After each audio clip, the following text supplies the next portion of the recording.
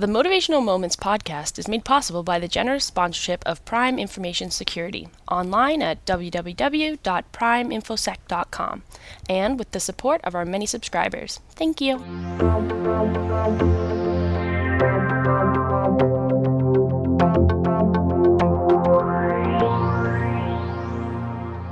Hello everyone, this is Linda Rockwell-Jenner with another Motivational Moments podcast. I've been missing off the podcast scene for a while now. Unfortunately, before Christmas, I managed to get a really nasty sinus infection that kept me out of action for a month. I was quite the baby. I didn't like being stuck in bed. I felt isolated and out of life completely. Very dramatic, that's me.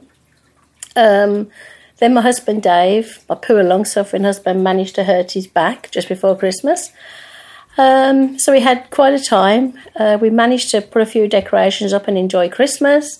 And then after Christmas, Dave and myself both managed to get a nasty virus that was going around that kept us, me in fact, because my immune system seems to be really compromised at the moment, out of action. So today I thought I'd talk a little bit about how people feel when they are isolated for whatever reason. In my case, when I had cancer, I felt very isolated the first time and the second time I was diagnosed with breast cancer. People tend to treat it differently.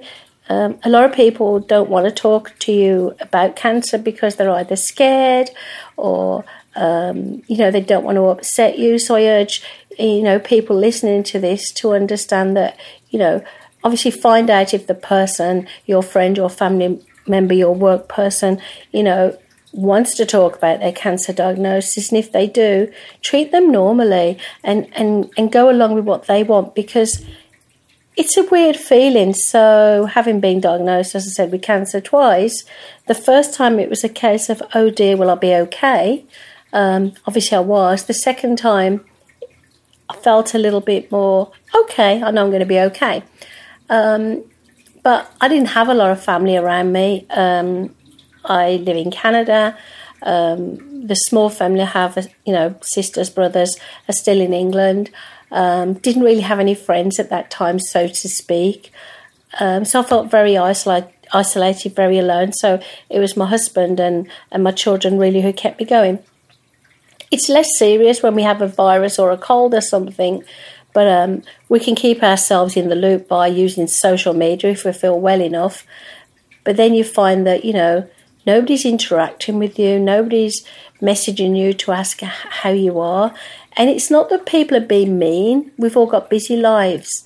I've made it a point, since I was quite young actually, of always being the person to ask others how they're feeling. And when I ask that question, I don't just rush away. If it's in person, I really want to know. I don't just want to say it because it's something polite. On social media in particular, I do have some good friends on there. Have some business friends as well. But obviously there's a difference in the vibe between the business friends and the personal friends. So I always make the point of, checking up on them privately and making sure they're okay, even if they're not sick. Because as I say, today in this world we live in, we've isolated ourselves in many, many ways with the technology, and we tend to work from home more. We tend to socialise at home more. The movies are there for us. We don't really have to go to the outside to watch a movie anymore, to a cinema per se. So yeah, I'm back. I'm up and running. I do have a small challenge with my health that is being very well looked after by my health professionals. So the implants that I received due to having a double mastectomy quite some years ago have now been banned by Canada Health. There's a possibility that these implants could cause a certain kind of cancer. It's very low chance, but obviously anyone in my position who has the implants has to be checked up by my health professionals. So I'm having blood tests. I've got an MRI booked up, and I'm going to go and see my my doctor who took care of my implants this Thursday. I guess at some point I'll have to make the decision, do I keep the implants and keep having screening tests every year or whenever the doctors feel like it, because this kind of lymphoma can occur just after your implants, any time during or any time down the line, or do I have my implants removed? The last option is not something I'm really looking at this moment, because I've had so many surgeries, and every time I have a new surgery I think, will I wake up from the anaesthetic? I have my fears, my personal fears. So yeah, another year with some health challenges, but I'm looking at this in a positive way. I'm being well looked after.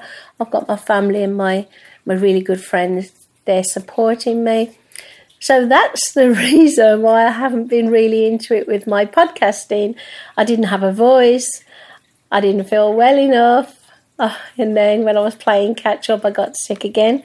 So I hope you forgive me, and I hope you come back for another Motivational Moments podcast, which I will be sharing with you next week, because I love to connect with you and I love to share my story. So until then, have a wonderful day, and I'll be back soon.